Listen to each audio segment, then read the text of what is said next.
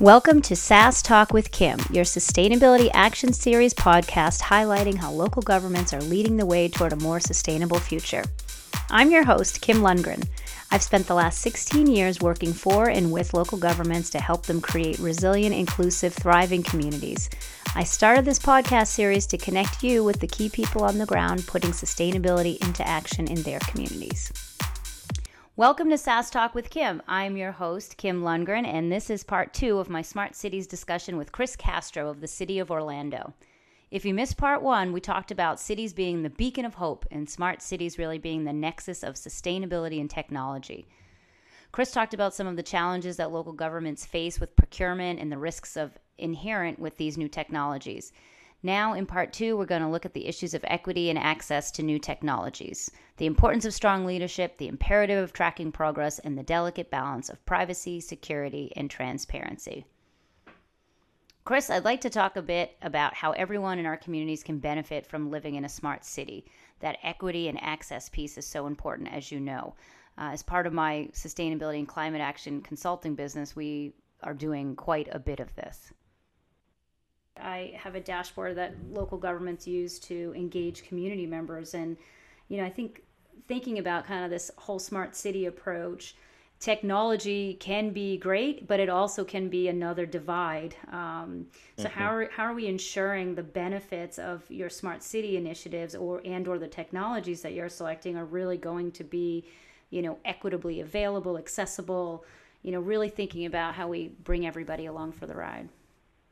Yeah, truthfully, this is something we are still grappling with and trying to figure out because, of course, the services that we're providing as a city need to be offered to every single resident, regardless of their socioeconomic status, regardless of where they live or, where they are in their lives. And so, our hope is that as we're rolling out technologies, that it is available for any person, regardless of their status. I think a good example, and I'm going to give a shout out here to the city of Columbus, their Smart Cities Challenge that they won through the U.S. Department of Transportation was trying to focus on solving the infant mortality gap that they were seeing, some of the highest, rates in the entire country. And a big problem was transportation availability and mobility to get to and from doctor's visits and appointments for specifically pregnant women. And their idea was to figure out how to use technology and mobility as a service in order to get and solve that gap, right? I think it is very interesting. And I felt that was a brilliant idea. That's a perfect example of how Columbus stepped back, looked at a key root problem around infant mortality being, I think it was 3 or 4 times higher than most communities around the country, and said, how do we use technology, autonomous vehicles, electric vehicles, in order to get these individuals, these mothers, to and from their doctor's appointments and hopefully see that challenge completely curbed in the positive direction. We are still identifying ways in which we can enable, as an example, public Wi-Fi for people who don't have access, as well as potentially digital kiosks within our downtown and some of the hotspot areas where individuals who may not own a smartphone can still get access to identifying mobility options from links and ways to get to and from either their job or some type of destination through infrastructure that's invested in either by the city or one of our partners. So those are some examples, but truthfully, I think that all cities are trying to figure out how to make this equitable and available to everyone, regardless of your current socioeconomic status. And, as you're talking, I keep thinking, of course, again, as I said, it's so inspiring hearing everything that the city's been doing, even just the last few years. How much would you say is it really having that strong leadership in Mayor Dyer? There's lots of cities that have plenty of competent staff, but maybe don't have an enlightened leader. I wonder if you could maybe reflect on what you think the impact is having that leadership at the top versus if it needs to be kind of grassroots. I think it's invaluable to have the leadership, Mayor Dyer, our CAO, Byron Brooks, our head of our CFO, Chris McCullion, our CIO, Rosa Akhtakari, myself as Director of Sustainability, the leadership of the city really understood that this is where it needed to go. And when we presented this opportunity to Mayor Dyer, he immediately knew that in order for Orlando to stay competitive in the 21st century, to attract the creative class, to attract the talent and jobs we need to make our economy robust, we must make sustainability and technology a priority in how we move forward into the future. And that charge, that blessing from leadership, I think has given myself and our entire steering committee, which I haven't talked about how we structure ourselves, but we have an entire executive steering committee that's helping to move this agenda forward. It charged us to continue to innovate and look at ways in which we can really integrate this into the culture of the city of Orlando, our municipal government, and the community at large. So I do think it's imperative. And it may be a struggle for some cities around the country who don't have a mayor who truly embraces and understands the importance of innovation and technology in our future. But it's not the end-all, be-all. I do think in addition to the leadership of Mayor Dyer, there's this upwelling of community support that I think is unparalleled from what I've seen in many other cities. There's the Orlando Tech Association, there's several other Code for Orlando group, the academic institutions, both UCF, Valencia College, Florida Polytechnic, all of them at the same time almost have all started to speak the same language and say, hey, this is an opportunity that's coming up and we all need to start collaborating. So I think it's really been not only the leadership of the city, but a lot of our partners, Lynx as our transit authority, right, UCF as our main academic institution, even FDOT in transportation and the work that they're trying to use to improve mobility and relieve congestion on our roadways. It's very much a partnership-driven model, and there's several examples that I can share on how we've gotten to this point because of that. Yeah, and I'd love to have you share those because I do think it's really important. I think a lot of times, especially in communities that maybe aren't as far along as Orlando, it feels like an uphill battle, and you might be the only one in the room talking about this, and maybe you are lucky to have a mayor who's willing to take some chances. But it is interesting to see how sometimes very quickly partnerships can really find their way to you because they just hadn't heard you talking about this before, and all of a sudden ears perk up. So, why don't you give us one of the examples that you wanted to share on partnerships?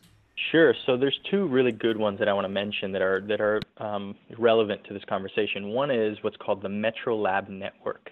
This is open to any city out there listening in on this podcast, and it was established back in 2015 to create a city-university collaborative around researching, developing, and deploying smart cities technologies. That's really the whole entire framework why it was even in existence. Orlando saw this opportunity and immediately joined as one of the first 10 city cohorts. And we approached the University of Central Florida and we approached Florida Polytechnic University as a three-way partnership to begin looking at several different R&D opportunities, one being autonomous and connected vehicles, the second being solar harnessing for the electrification of transportation, and third, how do we improve public transportation by enabling real-time travel information for all modes of transit, everything from our Sunrail to our buses to the limo to EV charging stations to bike share, you name it, even travel information about our roadways. And so those were the three areas that we all identified as common denominators that either we were working on or seeking funding and support to work on. And that has really created a very strong network with the academic community in Orlando. It's imperative to bring in our universities and our colleges, not only for the talent of the students, but the research dollars that come with and the ability for them to work very closely with the city on the deployment of their research to pilot out these solutions, right? And so that's the beauty of Metro Lab. An example, so autonomous and connected vehicles I mentioned was one of those three major R&D projects, and we identified that USDOT was soliciting for these proving ground destinations around the country. They wanted to select 10 cities nationwide to be proving ground destinations for autonomous, connected, and electric vehicles. And of course, we saw an opportunity to say, hey, let's leverage MetroLab and let's bring in several other intergovernmental partners that we've developed and created what's called the Central Florida Automated Vehicle Partnership, or CFAVP. And CFAVP brought together everything from Florida Turnpike to FDOT, NASA Kennedy Space Center by the coast, all of the academic institutions, the city, the county, the airport, and we essentially pulled together our resources and ended up becoming designated as one of these 10 cities nationwide to start testing the future of advanced vehicle technologies.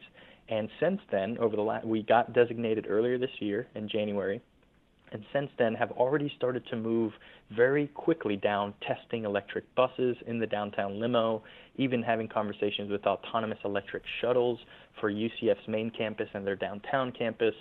We're talking about truck platooning for major 18-wheelers down one of our highways, the Central Florida Expressway Authority, and the groundbreaking just recently, last Monday, of what's called SunTrax, which is a 2.5-mile test loop, almost like a Daytona Speedway track, so to speak, that is currently now broken ground and in the next year will be developed to start testing everything from bus transit, 18-wheelers, single automobiles, and even bicycling and pedestrian technologies for the future of how mobility will work in a city.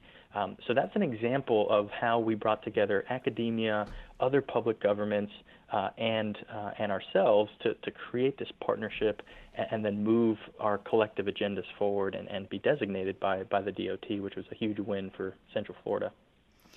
So hearing about all of these partnerships, the first thing that just comes to my mind is, how do you have the time for all of this? I'm thinking I remember just in your role, without all these extra opportunities, just your basic role in a local government is really more than a full-time job. And then you add in all these extra things, because most of us in this space, we're driven by passion, right? It's not a job, it's our mission in life. And so you're like super excited and you're like, yep. I mean, exactly. I guess I'm just thinking from a logistical standpoint for some of our colleagues on listening here, like, how do you do it, Chris? And I know you're a new dad on top of that, so. That's very true. Where do you find the time? I'm a unique animal. I will tell you that. I'm first and foremost, the team that has been pulled together, both in my Office of Sustainability and the steering committee around smart cities, is number one, first and foremost, the reason why we're able to do everything that I'm talking about. This is certainly nothing that I've done personally on my own. This is something that I've worked and collaborated across our departments with my colleagues and peers here at the city and even partners outside of the city in order to achieve. And it would not have happened with me just as an individual.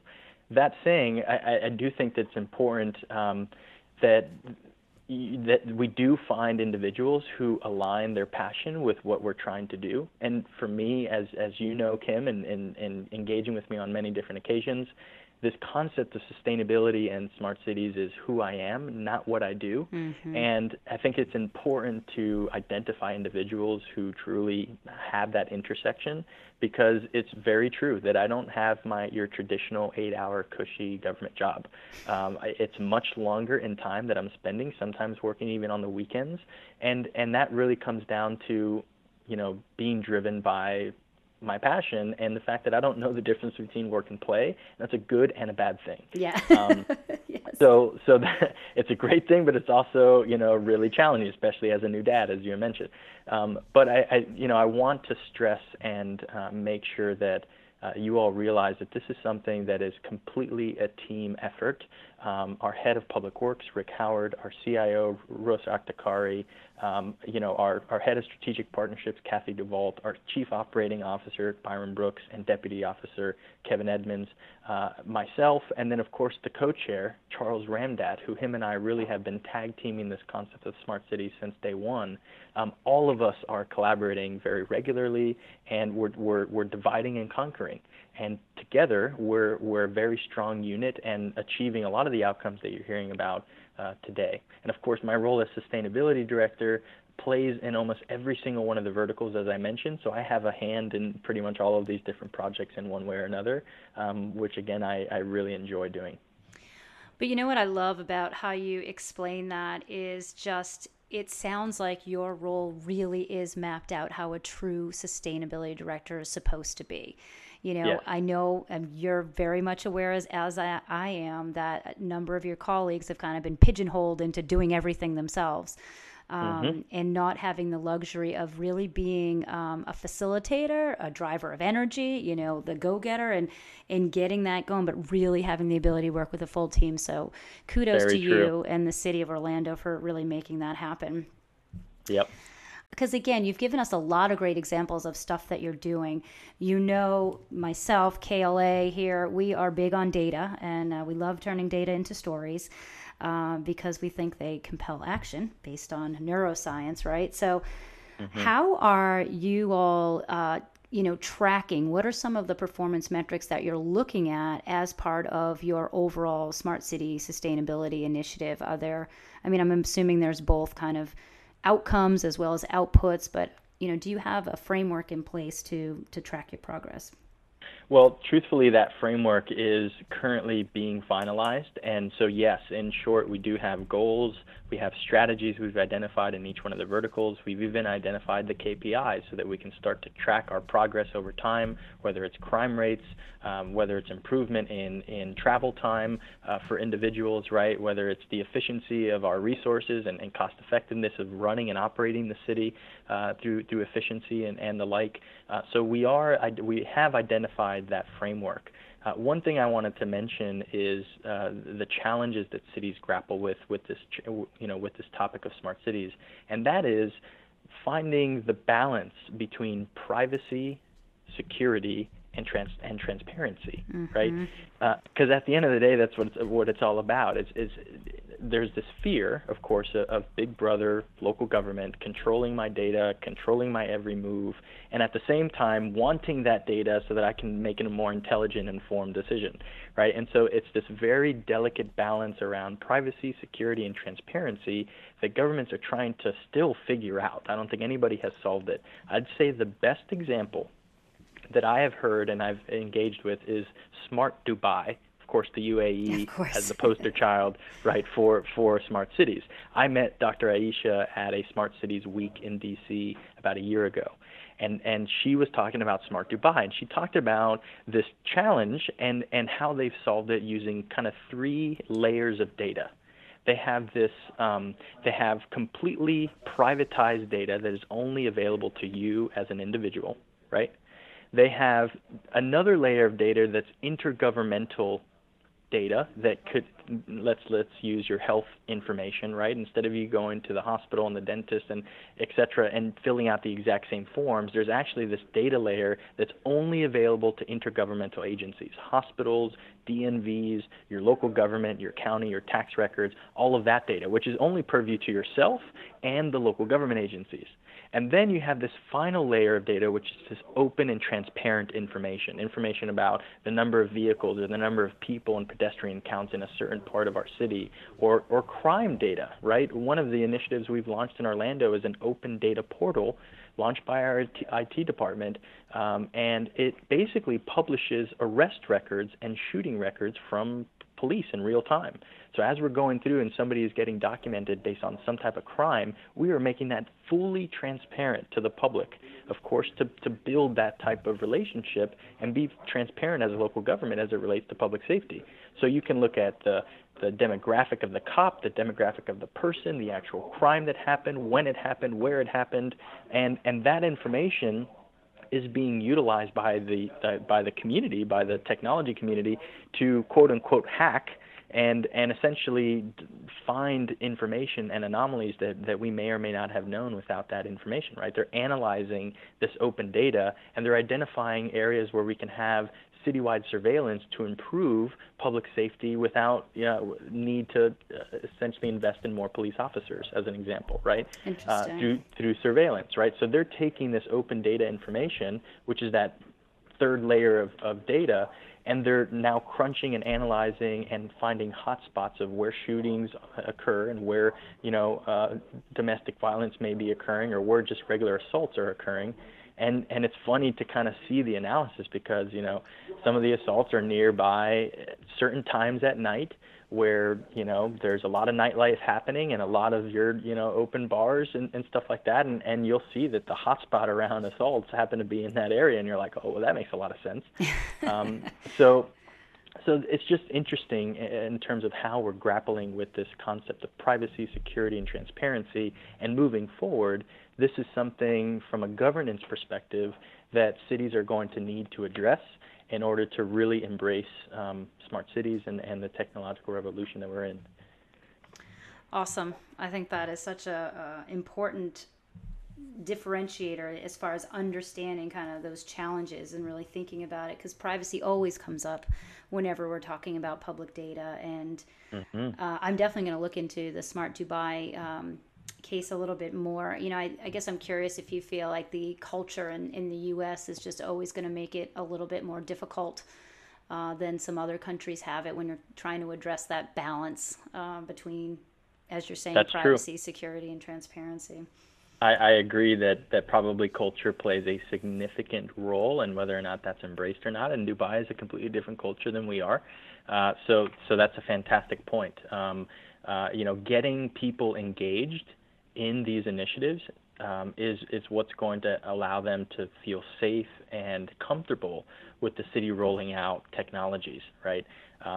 Getting them engaged in, as an example, community forums, and we just recently held these hackathons around smart cities with our local universities, with UCF and other tech community organizations, and we basically provided a number of open source data that was, basically anonymous. It didn't have any personalized information, but anonymous data about travel time, about public safety, and the individuals came up with incredible business models and ideas for the city to improve a number of different things. And just this past Friday, I brought the winners, the 4 top teams of that last hackathon that we held a couple months ago, to City Hall, and we held a little lunch and learn with some of the top directors and division managers across the city that were relevant, and had these students and these emerging young professionals present their findings and their business ideas, and some of them really got us thinking about how to incorporate these models. So I think it's important that community engagement,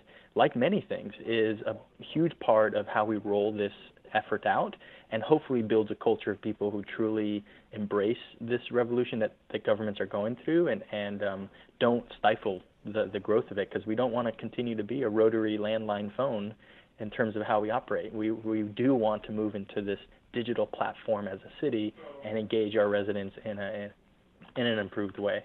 Yeah. So one last question for you. As a smart city guru, you've won lots of accolades in the field, and without giving away any secret sauce, wondering if you can kind of share what you see as the next big thing, whether for Orlando or just in general for leading smart cities. Yeah, that's hard to pinpoint on one example, because I think in each one of the verticals that we're talking about, there are amazing things that are happening in the realm of transportation and mobility. We're seeing disruption with autonomous and connected vehicles.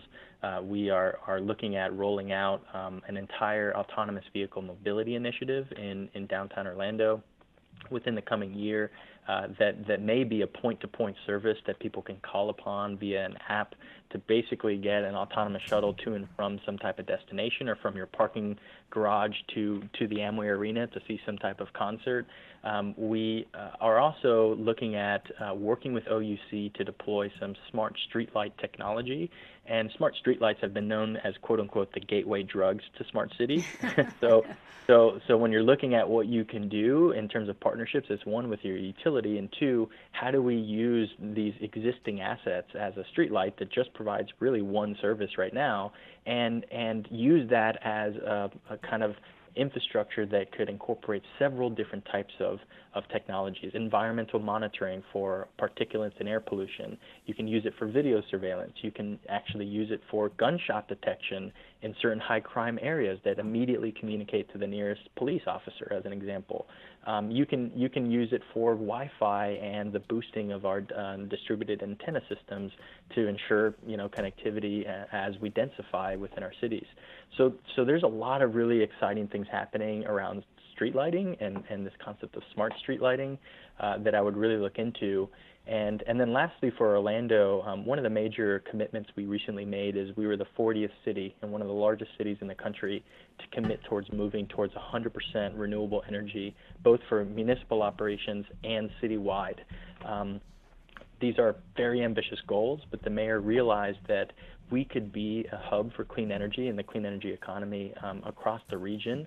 And as a kind of putting our stake in the ground, we passed a policy in early August that made a commitment towards that future. And so right now I'm working very closely with OUC, with some national labs, as well as, of course, UCF and the academic partners that we've developed to start looking at, essentially capacity forecasting, network upgrades to our electric grid, potential generation locations, and even looking at floating solar.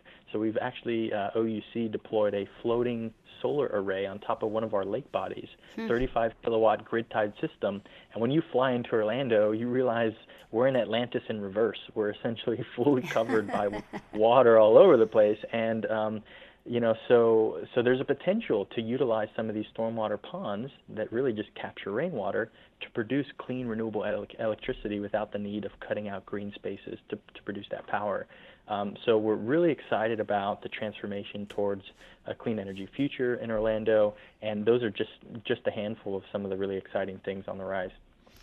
That's awesome. I love that, and we'll have to do a follow-up podcast once you get those up and running. Be happy to. Awesome. Well, Chris, thank you so much for your time. It's so fun talking to you. I mean, you're just such a wealth of knowledge.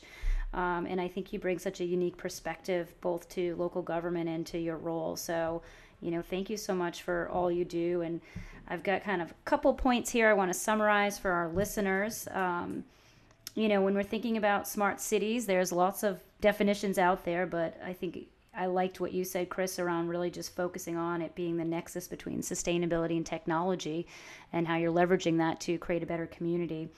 Sounds like there's lots of opportunities if you have leadership from the top, connect with a lot of partners on the ground, but be sure not to chase any shiny new tools that you don't need. And remember, you need to find that balance between privacy, security, and transparency.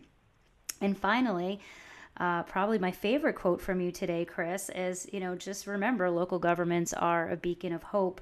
And be sure that you're bringing every member of your community along for that ride to be part of that future. It's so important. Any Fantastic closing recap. remarks?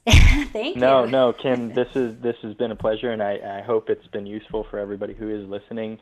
I encourage you all to reach out and to check out more information on our website, cityoforlando.net/greenworks. Can take you straight to our sustainability initiatives. I have an icon there for smart cities, and you can look up some of the proposals that we've written and that we've been awarded, the DOT one as an example, and really get a better understanding of kind of where we're headed here in Orlando. I think in closing, one of the things that has stuck with me that Mayor Dyer mentioned is how can we become the experimental prototype city of tomorrow, right? And if you caught that acronym, how do we become the Epcot of the 21st century, right?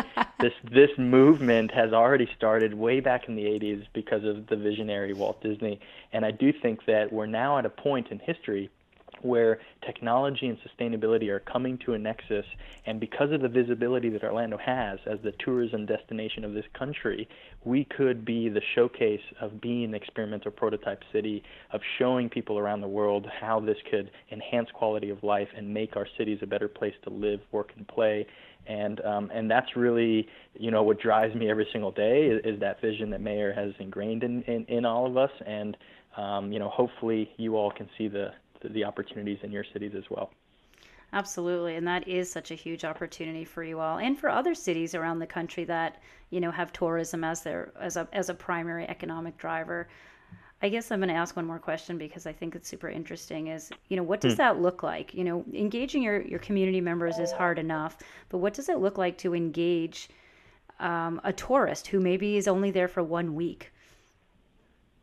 Yeah, I mean, that's a great question, Kim, and I think we're starting to flirt with the idea of working with some of our tourism partners to ensure that they're incorporating the same vision as we're trying to achieve. We held a forum recently at Epcot, of course, perfect venue, with a lot of our community partners. It was a Smart Cities Forum, and the whole goal was to bring together, all over 40 different public, private, and academic partners to start to work with these theme parks, these entertainment institutions, and start to figure out where are the similarities and how can we, through our messaging, through our communications, through the experience, how do we really showcase the future of what a city will be like in the coming years and decades as technology and sustainability become that priority. So we're trying to really work across those sectors and engage them early on, as well as some of the developers in downtown. There's a really exciting development happening here with the Orlando Magic, with Disney and a couple of other partners, as well as the UCF Downtown Creative Village. That's the home of the downtown campus. And both of these developments in the heart of downtown are looking to embrace this concept of a smart community, a smart district, and incorporate a lot of the technologies that I've talked about and many others that I haven't talked about to be that showcase. So it's very much important to work across these sectors, and that's, I think, one of the strengths that we've been doing here in Orlando that could be emulated to any city around the country. Wow, this has been a great conversation. Chris, thank you so much for sharing your expertise in Orlando's experience as you're on the forefront of the Smart Cities movement. For all of you SAS Talk listeners out there, make sure you catch parts 1 and 2 of this chat and visit klasustainability.com to find more resources and insights on smart cities. Thank you for joining this episode of SAS Talk with Kim. You can listen to other podcasts in our Sustainability Action Series at sastalkwithkim.com. Remember that action is the key to your community's sustainable future. What will you act on today?